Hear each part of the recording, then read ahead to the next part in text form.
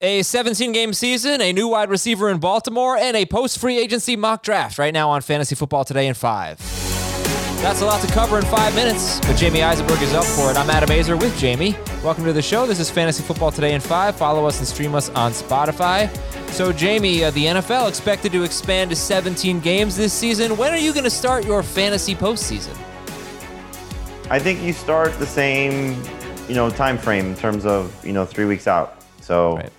This time it'll be 15, 16, 17, assuming it's 18 weeks as we anticipate. But, we have to see how they do with the bye weeks. Is there going to be one bye week or two bye weeks? And so that'll be sort of the determining factor because we haven't seen that yet unless I'm missing something. Baltimore signed Sammy Watkins to a 1-year, $6 million deal. They threw about 400 times, a little more than 400 times last year. They don't throw much. What impact does this have on Lamar Jackson, Marquise Brown, Mark Andrews?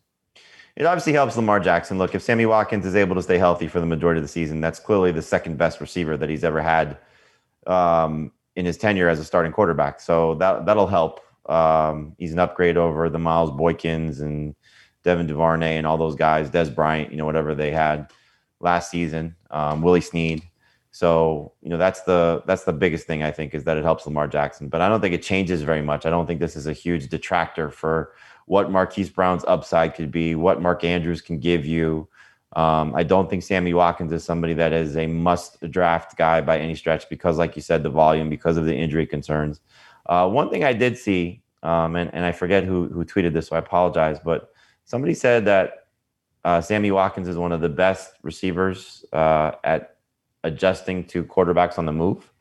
I don't know where that metric was from. So again, I apologize for citing something that I don't have the reference for. But if that's the case, he was good for Mahomes in that regard, and he should be good for Lamar Jackson because we know he breaks containment and can make plays with his legs. Yeah, tomorrow or Monday rather on Fantasy Football Today, the full-length show, I will make a case that you can dismiss, but I will make a case that this is actually bad for Lamar Jackson. So stay tuned for that. That's a teaser. All right, post-NFL draft free agent or post-NFL free agency mock draft. We just completed it a few days ago. What stood out to you? I mean, the things I was looking for obviously was the free agents and where they, were drafted. Aaron Jones was a first-round pick, for example. Kenny Golladay was a fifth-round pick. We'll get into it more, to break it down. But where Curtis Samuel went. Where are some of the players who were impacted by free agent signing on their teams, like Terry McLaurin, for example, because of Ryan Fitzpatrick. Like for my team, for example, I took 3 running backs with my first 3 picks, and not necessarily totally as a result of some of the free agent signings, but it did impact it. Like I took Austin Eckler in the first round PPR draft.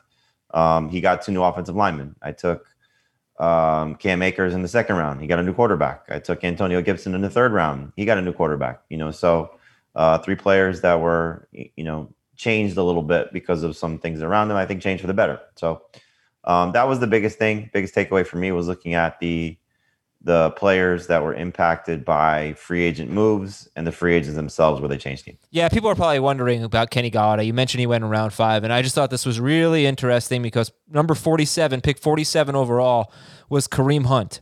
Pick 46 overall was Melvin Gordon, who right now is a big free agency winner. We'll see what happens in their backfield, but no Phillip Lindsay, and he averaged, I think it was 20 to 23, over 20 touches per game without Phillip Lindsay. But anyway, Kareem Hunt goes 47th. You have to go 12 more picks before another running back went off the board. In that stretch, you had 2 quarterbacks, and you had the rest were just wide receivers, and Golladay was in that mix. T. Higgins, DJ Moore, CeeDee Lamb, Lockett, Kupp, Golladay, Ayuk, Deontay Johnson. So that's where he went. But the last thing I want to get your thoughts on, Jamie, is Clyde Edwards-Helaire, 19th overall in this draft. So what did you make of that?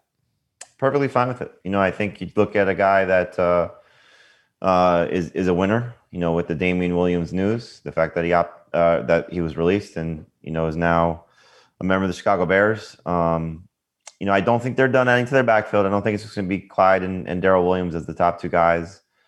But if that's the case, he got offensive line upgrades. As of now, I know they lost the tackles on the outside, but the interior got better. So I think Edwards-Helaire, hopefully full off season can be better. So I think he's a second round pick. I mean, you could argue he could be a top 15 pick. You could argue he should go at the back end of the second round. So I think anywhere in round 2 is a good spot for Clyde Edwards-Helaire. Hear much more about this draft, and I'll also tell you tomorrow about what the Kansas City Chiefs receivers have done and tight end have done without Sammy Watkins. The numbers might surprise you a little bit. That's on Fantasy Football Today, the full-length version. Thanks a lot to Jamey Eisenberg. Thanks to all of you for listening to Fantasy Football Today in 5. We'll talk to you tomorrow.